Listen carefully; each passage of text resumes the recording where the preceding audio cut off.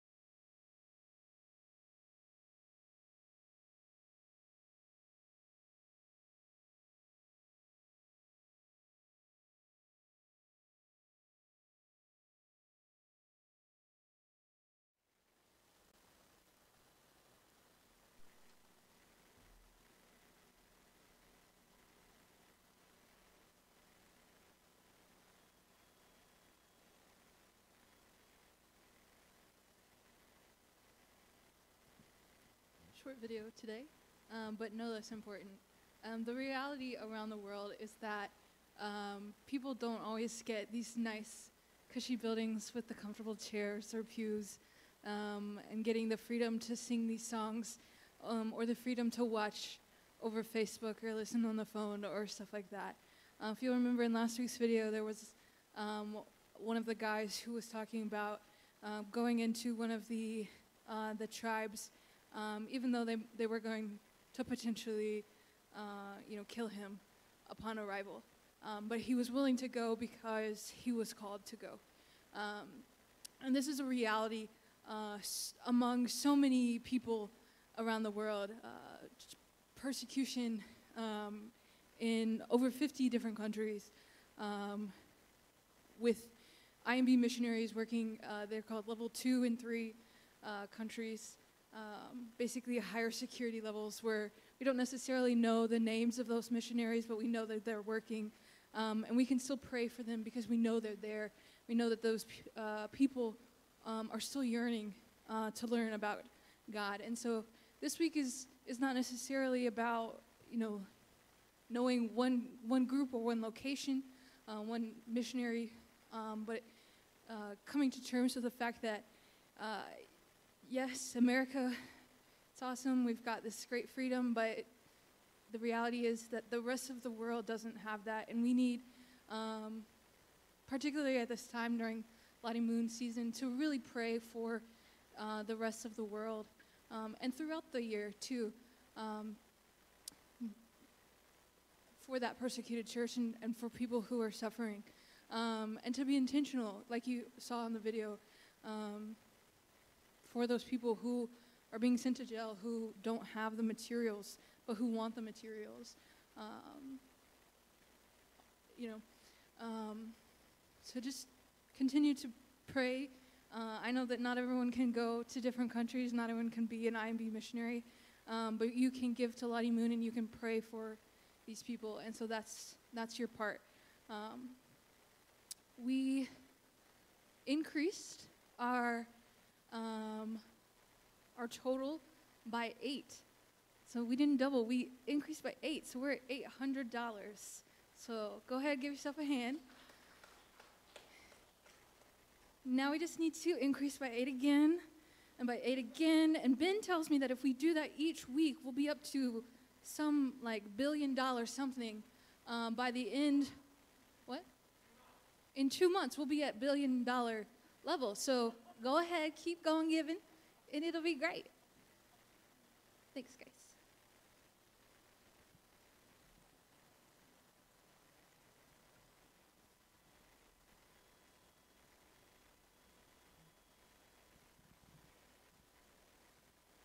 As we continue our worship service, let's all stand as we sing, "We Gather Together."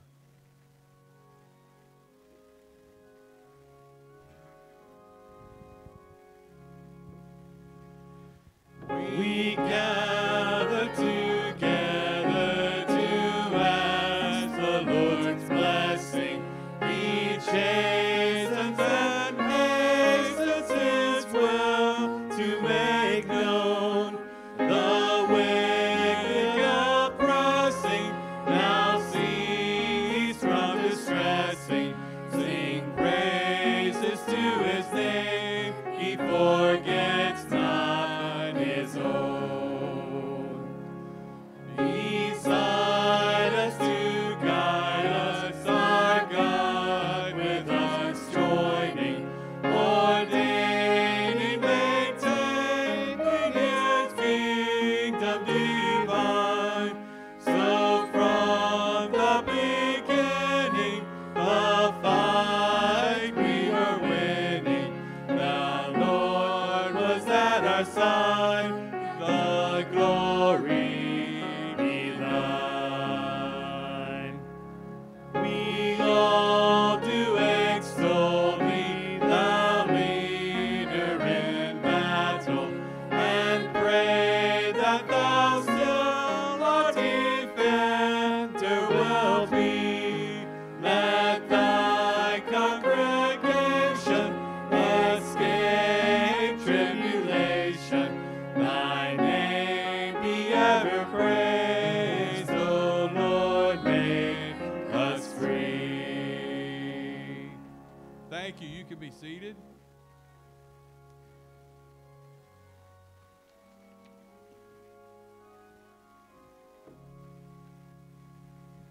I hear the Savior say, my strength indeed is small. Child of weakness, watch and pray. Find in me thine all in all. Jesus paid it all to him I owe. Sin had left a crimson stain, he washed it white as snow. Lord, now indeed I find thy power and thine alone can change the leper's spot and melt the heart of stone. Jesus paid it all to him I owe. Sin had left a crimson stain, he washed it white as snow. For nothing good have I, whereby thy grace to claim. I'll wash my garments white in the blood of Calvary's Lamb. Jesus paid it all to him I owe. Sin had left a crimson stain, he washed it white as snow. And when before the throne I stand in him complete, Jesus died my soul to save, my lips shall still repeat. Jesus paid it all to him I owe. Sin had left a crimson stain, he washed it white as snow. Father, we thank you for the wonderful love and grace that you've extended to us by way of the cross, and so in so many other ways also, but especially by way of the cross. We thank you for forgiving us of our sins, for washing us as white as snow, for those that have placed their faith in Christ as their Savior. And Lord, we thank you that the Holy Spirit comes to live within us because you have sent him to be our guide, our director, our empowerment to live the Christian life the way that we should. And I just thank you for that. And I just pray that we'll just continue to lift you up throughout this service, glorifying you because you deserve everything and more that we can give unto you. For we pray this in Jesus' name. Amen.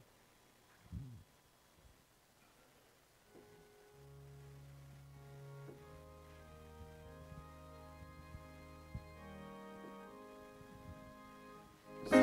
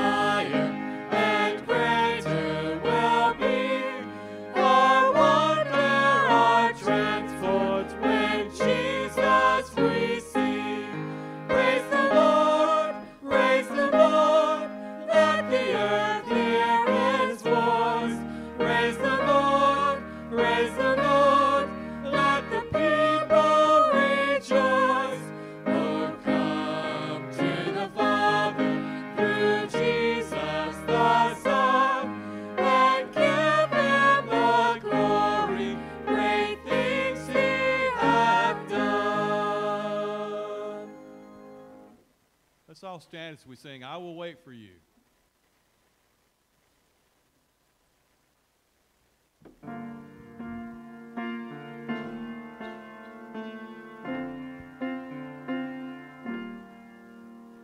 Out of the depths I cry to you. In darkest places I will go. Incline your ear to me anew, and hear my cry for mercy, Lord. Were you to count my sinful ways, how could I come before your throne? Yet full forgiveness meets my gaze. I stand redeemed by grace alone. I will wait for you, I will wait for you, on your word I will rely. I will wait for you, surely wait for you, till my soul is satisfied.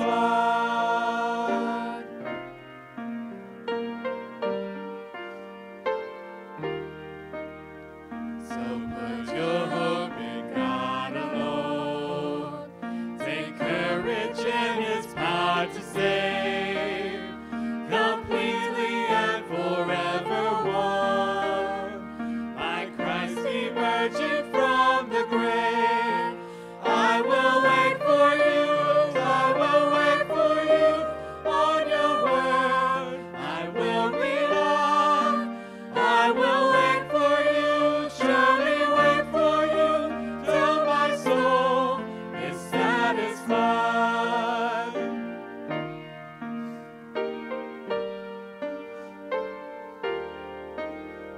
Now He has come to make a way, and God Himself has paid the price, that all who trust in Him today find healing in His sacrifice.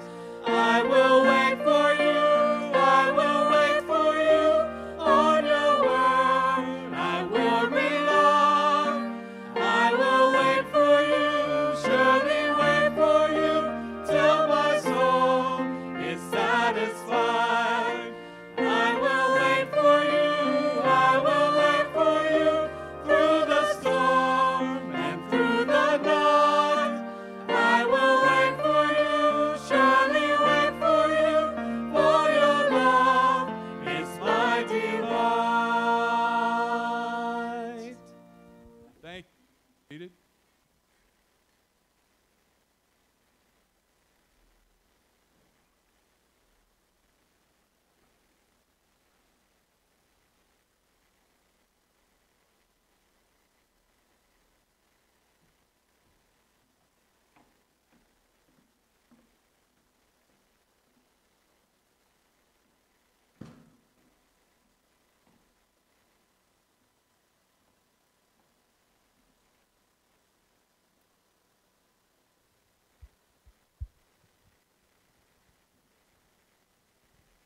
First Peter 5:7 says, "Cast all your anxiety in the Lord, because He cares for you."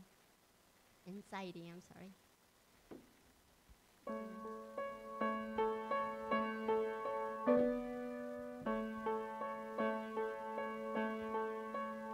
They say sometimes you win some, sometimes you lose some. Right now I'm losing back. Stood on this stage night after night, reminding the broken it'll be alright. But right now I just can't. It's easy to sing when it's nothing to bring me down. But what will I say when I'm held to the flame like I am right now. I know you're able and I know you can. Say through the fire with your mighty hand. But even if you don't, my hope is you alone.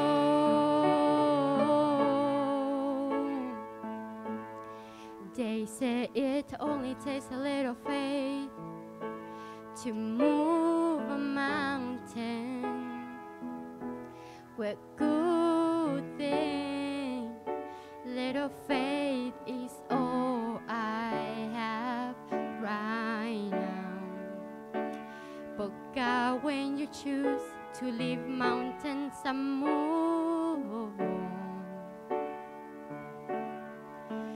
oh, give me the strength to be able to sing, it is well with my soul. I know you're able and I know you can. Say through the fire with your mighty hand. But even if you don't, my hope is you alone. I know the sorrow and I know the hurt will go away if you just say the word. But even if you don't, my hope is you alone. You've been faithful, you've been good all my days. Jesus, I will cling to you. Come what may, 'cause I know you're able. I know you can. I know you're able and I know you can. Say through the fire with your mighty hand. But even if you don't, my hope is you alone. I know the sorrow and I know the hurt will all go away if you just say the word. But even if you don't, my hope is you alone.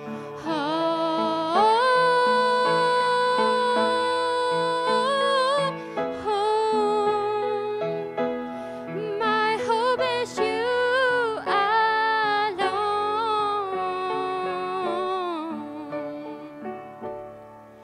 It is well with my soul. It is well. It is well with my soul.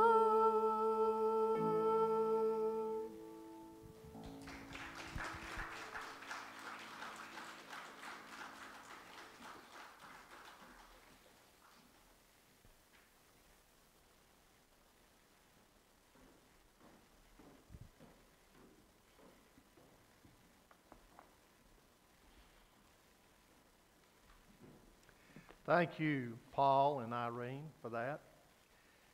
Susan for playing, and I'd like for you to turn to Matthew chapter 23 as we continue our study in Matthew. Matthew chapter 23. I was reading through some sayings that a preacher of old had left, and they were left on my desk, and one of them was on a card, and I really liked that. It said, the best part of a sermon, the benediction. So we're going to go right to the benediction, and we'll have prayer and we'll be dismissed. No, I'm just kidding. Let's look in chapter 23. We're going to be looking at verses 13 and following, and so these are very serious. This is probably one of the most serious parts of Matthew. I mean, he really gets down to it. Now, you want this is judgment here. And he's just coming out and saying, woe. There's 7 woes here. You better watch out. And we as Christians need to, I know he's speaking primarily to the Pharisees and Sadducees who were religious people. We as church people need to look at these and take these very serious today. So let's go to the Lord in prayer. Father, thank you for the music. Thank you for this group of people today, and not only those that are here, but those that are watching. And I just pray that you'll be with us in a very special way. God, we just want you to be glorified. Please be lifted up throughout this entire service. And Lord, I pray that you'll guard each and everything that's said that comes from my mouth. May it be from my heart, but yet may it be motivated from your word. And I pray that your word will be presented as a message today. In Jesus' name, amen. You know, it's sad when we've shared this, I've shared this before, but when we come to stats like 70% of Americans with religious affiliation say many religions, not just their own, can have and obtain eternal salvation. Now, this is 70% of Americans with religious affiliation. But what even gets worse is 57% of evangelicals that we would be classified as, that are regular, believe that many religions can bring salvation. Now, I don't know what they do with this passage over in John, where Jesus clearly states that I am the way, the truth, and the life, and no man comes to the Father except through me. I don't know how they get around that. But if anyone ever finds himself thinking that in matters of religion, all views are relative, and this is key here, any sincere faith, sincere, just being sincere, believing, sincere faith, and practice will get them into heaven, they need to read what Jesus says to the religious leaders here in Matthew chapter 23. Vance Havner once said, you know, the biggest danger to the church is not woodpeckers on the outside, but termites on the inside. He had a lot of neat sayings. Bless this kind of preacher. I don't see how in the world he came up with so many, but you get some of his books, they are just wonderful. In chapter 5 of Matthew, Jesus had pointed out, for I say to you that except your righteousness exceed the righteousness of the scribes and the Pharisees, you shall not enter the kingdom of heaven. That was in chapter 5, verse 20 of Matthew. Now he's telling them, woe as far as the Pharisees are concerned. What was he saying? Well, he was saying that their righteousness is not good enough to get them into heaven. Nobody's righteousness is.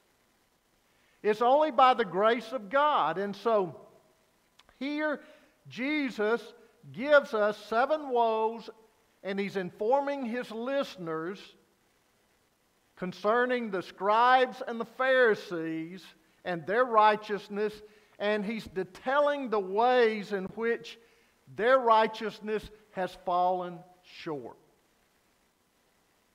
Now, one of the key words in this passage is hypocrite. Hypocrisy, hypocrite.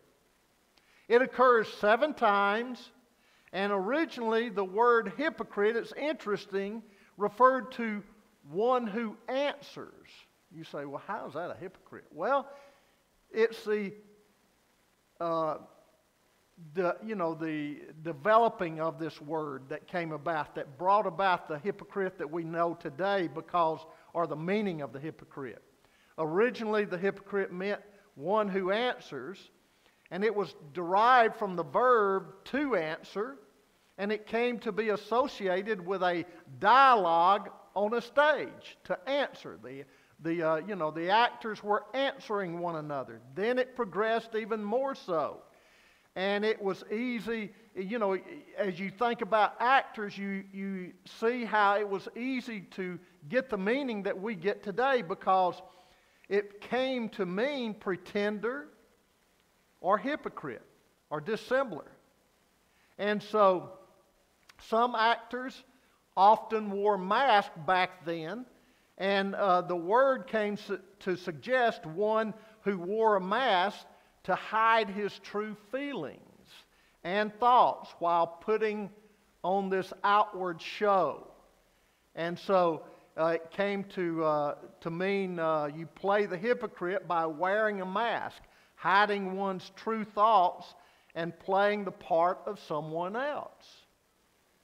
So Pharisees played the part of men who meticulously observed the law, the regulations of Moses, but inwardly their hearts were never changed. Outwardly, they presented a beautiful picture of one who is supposed to be into the Word and knowing the Word and living by the Word, but inwardly they were full of pride, envy, arrogance, and even murder. So the first 12 verses of chapter 3, the Lord is in the midst of His discourse we looked at last week, and He talks about their actions, their attitudes, and their aims as being false. And now He gets into verse 13 of chapter 23, "But woe to you, scribes and Pharisees, hypocrites, because you shut off the kingdom of heaven from men." You see, the first woe is a woe of obstruction. They were cutting people off from the kingdom of heaven. Now, how do we do that? Well, they were doing it by teaching a false religion. People were coming sincerely to know God, and they were sincerely being misled by the Pharisees and the scribes. Now, we can do this also. And may I say, this is a very firm, this woe here is not some, exclamation, wow, type thing. It's not used that way. It's a declaration, a divine pronouncement of judgment of God. And so, a lot of people today would not like this series of woes. They cannot see Jesus in this way. We have people today that, all they can think about is confronting people in what they call a loving way. A person who, speaks too harshly, and they would say that this would be too harshly. This cannot be Jesus' words. Cannot be His intent. They would say that, because it's too judgmental. And Jesus was not that way. He was not mean like that. They look at God's wrath as being mean. In other words, in the day of our tolerance and collectivism, we see that this kind of confrontation that Jesus had with the scribes and the Pharisees is very foreign and very uncharitable. A person who speaks too harshly against wrong done, against a false religion, or against unbiblical teaching or a movement is considered unkind, ungracious, and judgmental. And Jesus' indictments in Matthew 23, as well as in other parts of the gospel, are so inconsistent with the idea of Christian love held by many today. So we need to look at them the way that not many people would like to look at them, and say that they look at them in a different way. we need to look at them the way that they're presented in context.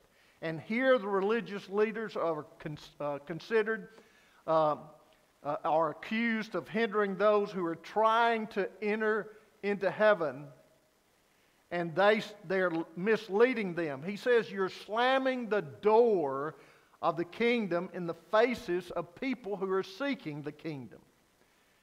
Now, they did that by teaching something contrary to the gospel. And this is why it's so very important to teach the Word of God. These teachers today that teach something that is contrary to what Jesus says, there is one way, and that one way is through Him and Him alone, they are misleading people, and they are falling under the same woe as these Pharisees and scribes did. So the verb form is in the present tense. He's saying you're keeping the door. You're not letting anyone in. You're not changing. You're keeping the door closed. You're keeping people out. And not only that, by your teaching, but by the way that you live. That's another thing that we need to look at. Does the way that we live? Do we live one way on Sunday and another way during the week? Does the way that we live keep people out of heaven? With the Pharisees, their way was keeping people out. The way that they taught and the way that they lived, they were hypocrites. One of the most serious dangers into which a teacher or a Christian may fall is the danger of erecting your own personal prejudice into universal principles, or that of substituting our ideas for the truth of God. And that's so easy done, isn't it? This is why it's so serious, and serious as teachers, and I hope teachers in all churches are considering this, that it's much more than studying on Saturday night, reading a booklet that has your lesson in it. It is studying during the week and making sure that you are in tune with God's Word and in line with God and what He teaches. And not just coming in and giving a bunch of stories and feel-good atmosphere. It is teaching the Word of God. You say, well, people don't want to hear that today. They want to hear nice stories. Well, it doesn't matter what people want to hear. It matters what God wants you to teach. And so in turn, we need to take it very seriously. There needs to be a soaking in prayer before you come and you deliver your message on Sunday morning or you teach your lessons.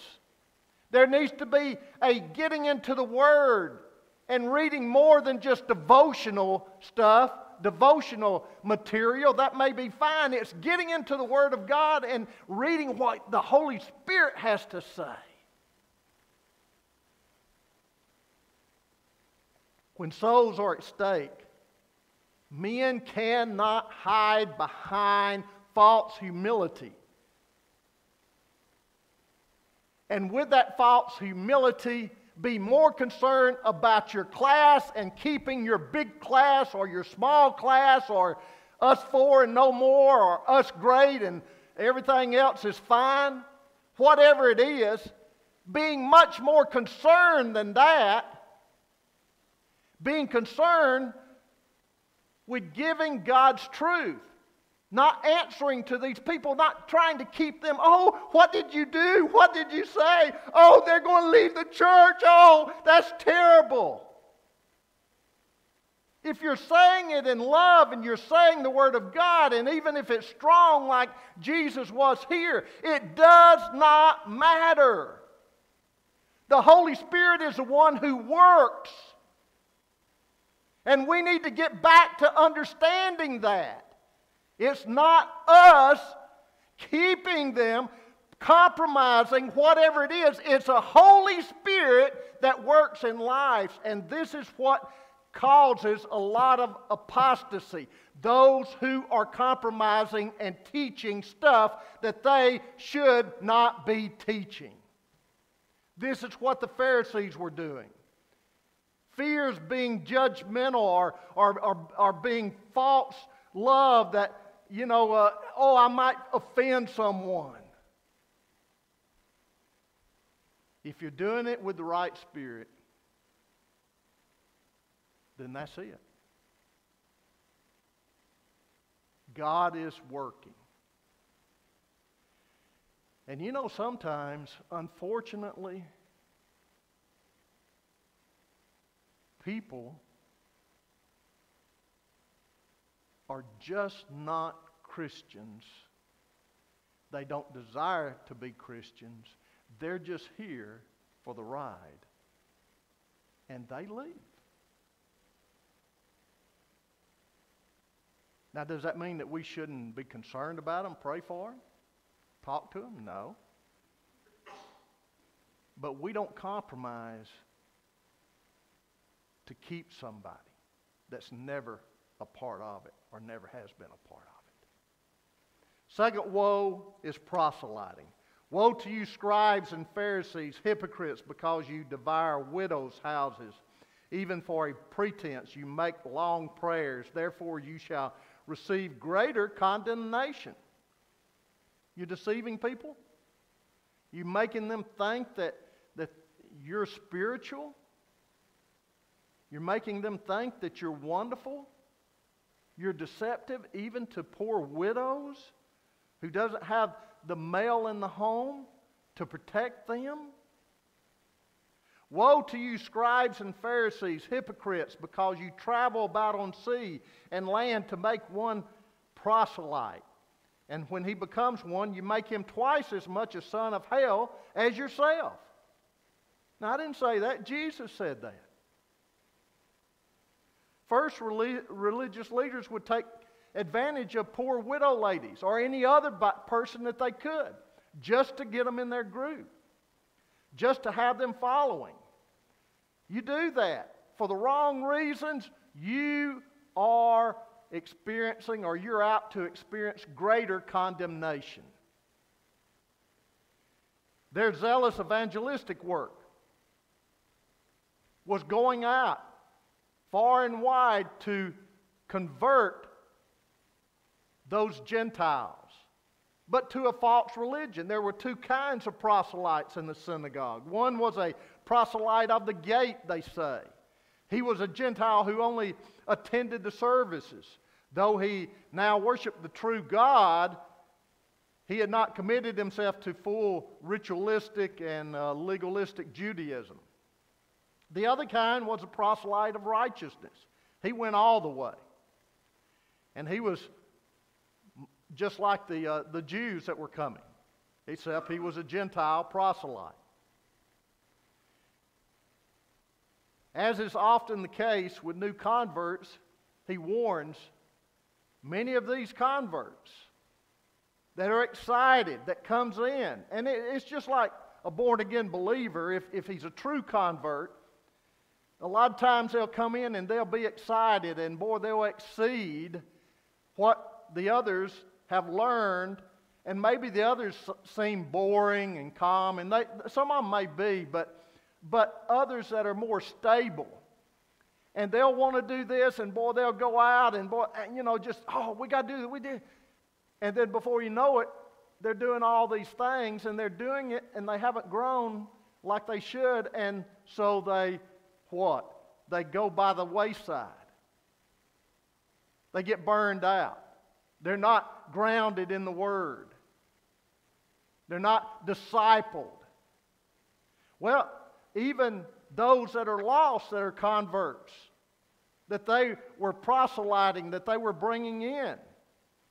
He said, what you've done there is you've created this bunch who comes in and they're very, excited and they go beyond what you're doing. And it gets distorted even more so because they haven't grown either. They don't know what the Word says. They don't know what you are teaching even. And so in turn, it gets wider and wider, worse and worse. So he says, their zeal leads them to hell because it was not godly. It pushed them beyond. And let me say something here. Just because someone has a zeal for their cause, and just because they are sincere for their cause, it doesn't mean that it's right. He says, twice a son of hell would be the person who was doubly hellish and doubly minded. They're overly zealous. They had become more zealous than their leaders. They had become more zealous, and one reason for that is because a works-type religion, and understand me here, is a religion that is constantly comparing itself with others and their works. And so why is it not going to be overly zealous? You've got one up on me, I've got to do something better. Churches can do the same, can't we? We can see what someone else is doing in the crowd, and before we know it, we're trying to draw the same crowd or a greater crowd with the same techniques or something one up. We've got to always ask ourselves in reaching the lost, what is our motive in doing these things? If our primary motive isn't trying to be used by God to reach the lost world for Him, for Christ, then what are we doing? We're just barking up the wrong tree. You've heard that saying before, huh? If we're not trying to help people in their walk with Christ, then we're doing our events for the wrong reasons. We also have here a suggestive illustration of the fact that sincerity is not enough. A person can be very sincere in the propagation of what? Evil, right? But that type of sincerity will do the person no good. We can admire the zeal of such people as Jehovah's Witnesses, Mormons, but their zeal and sincerity is not the truth. They get out there and work. But where are these people going?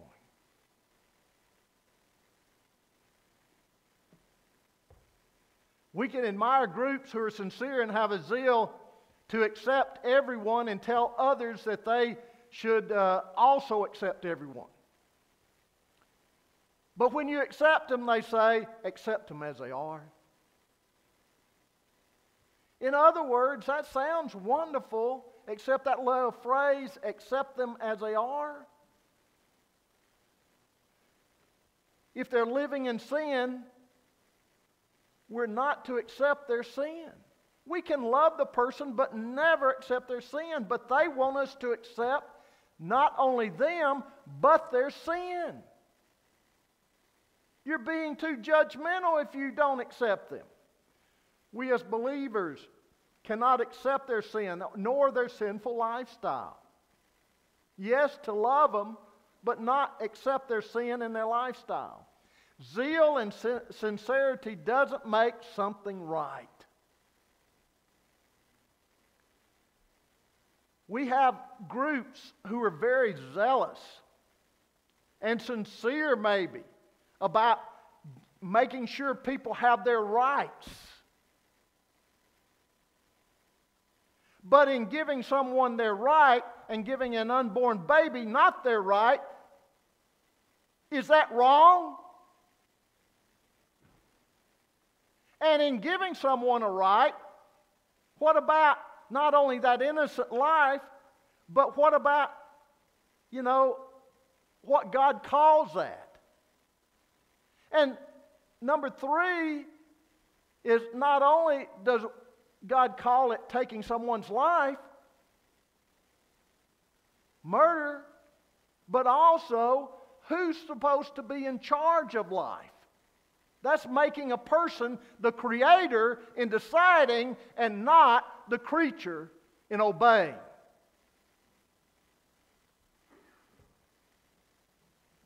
Isn't this fun? We're just getting started. It's almost benediction, people.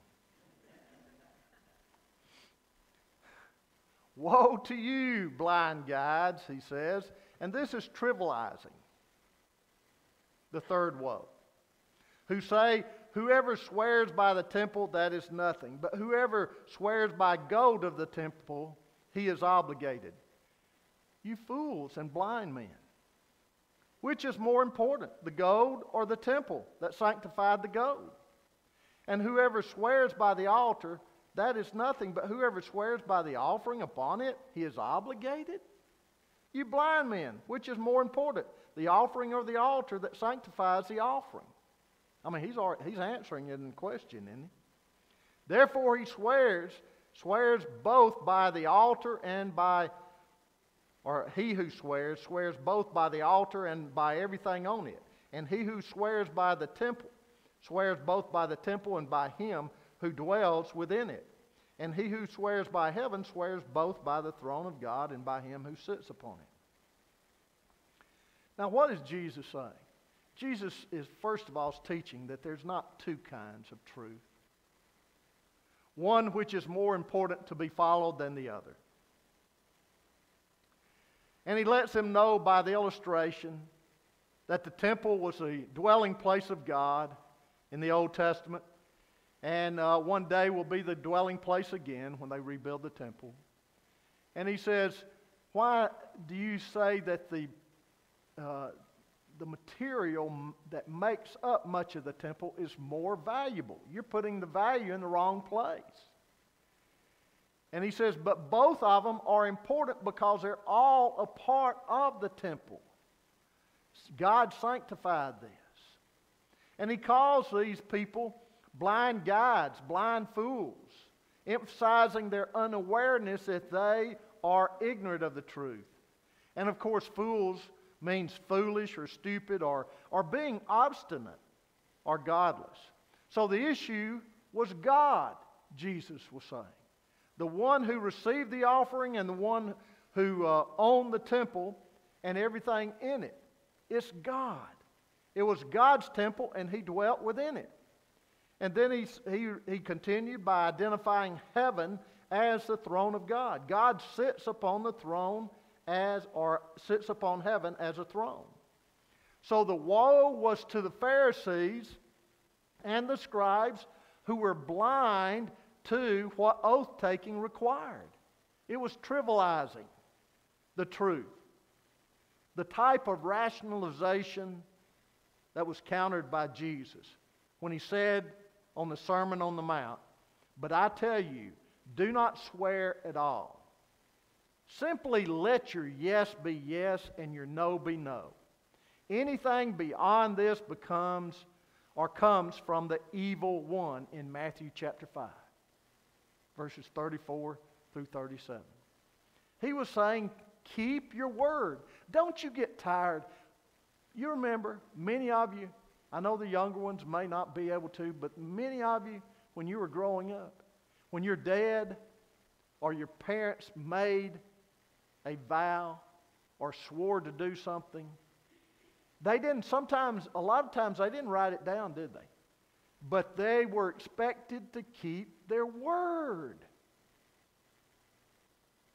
Just because they signed a paper or not, if they swore to do it, they were supposed to follow through with it.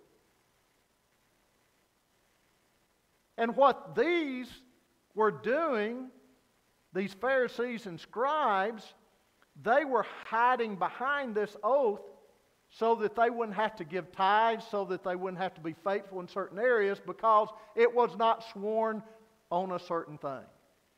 One thing reneges another. And so what we've seen in this woe is a clear example of the result of legalism. When we reduce legalistically parsing and parsing of our verbs in order to twist the intention to protect ourselves, then we are proving that we're not doing it with the right motive. The legal justice system of the United States has become so Pharisaistical in its methodology that the real victim is justice itself. We've forced ourselves to define truths in levels. People, it's not in levels. Truth is truth, and lie is lie, false is false, and right is right. Well, that's just a little white lie. A lie is a lie, isn't it? Well, it's all in how you define sex. You remember that one? Yeah. Man.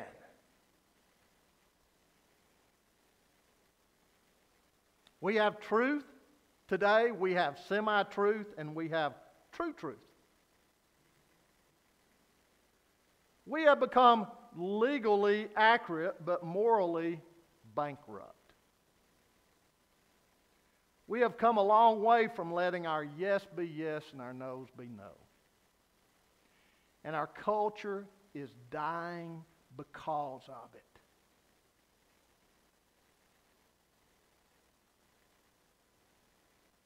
Our churches are dying because of it. We have bought into the same thing. In many ways, we bought into it. We have made a mockery of truth and character. That's it. Well, stay tuned for Woe 4 through 7 next week.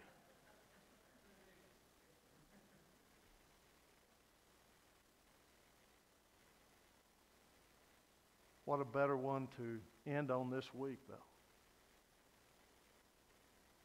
We need to get back to the truth. We need to get back to living the life that God has called us to. Now, I'm not talking about a lost person out there. I'm talking about us and giving the example and promoting this and teaching it to our kids and teaching what is taught otherwise in school or wherever it might be taught, that is wrong. Right is right, wrong is wrong. Black is black, white is white.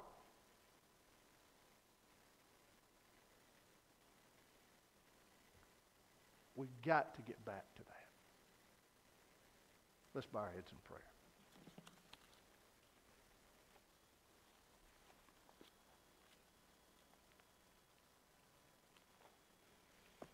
Father, as we come before you, we have probably all experienced this in our life, dealing with other people, dealing with it in our homes, being raised up, having to face it, telling little white lies, black lies, whatever it might be, categorizing truth of the lack of it. God, help us to live according to your word, to call right, right, and wrong, wrong. And realize that we still struggle with it, that we shouldn't be judgmental, whether it be in our businesses, with our families, with telling each other, not telling each other certain things, even in our churches. God, make us aware when we're doing that and help us to face up to the fact and ask for forgiveness and not go that route anymore. Help us to be the kind of genuine believers that we need to be. And realize that what Jesus is teaching is true, that woe is not an exclamation, it's a declaration, it's a pronouncement of judgment. And these are judgments on this kind of living. And realize the kind of damage not only that we're doing to ourselves when we do this, but the kind of damage that we're doing to the family of God and also to those without who are looking at us. Maybe this is one of the reasons why a lot of people don't want to have much to do with Christianity today.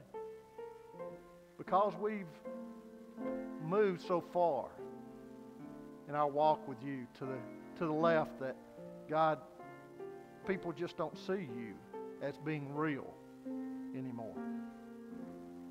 Help us to change that, though.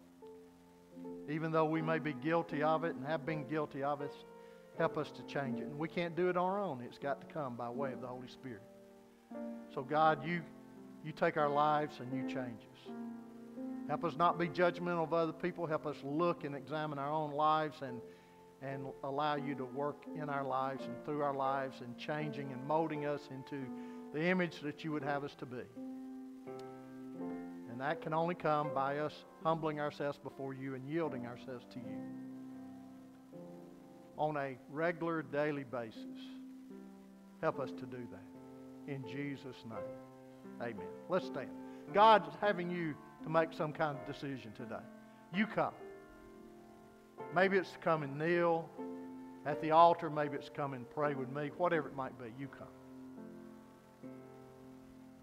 Oh, soul, are you weary and troubled?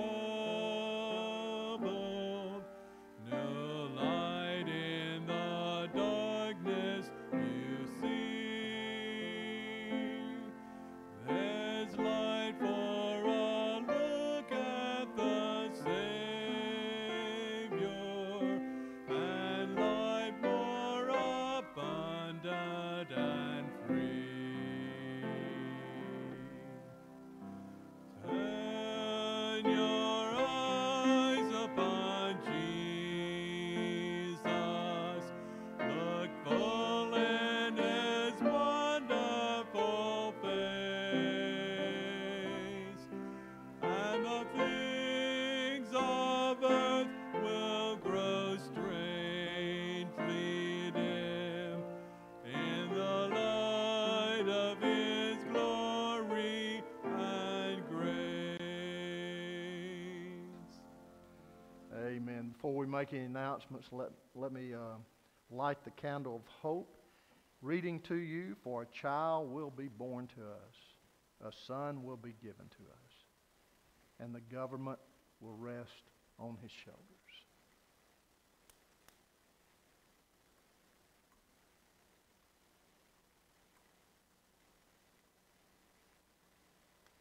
The candle of hope.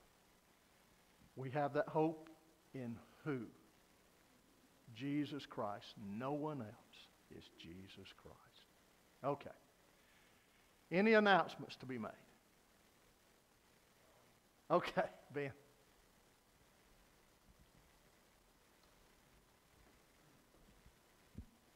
As I'm sure many of y'all know by now, let me get into frame.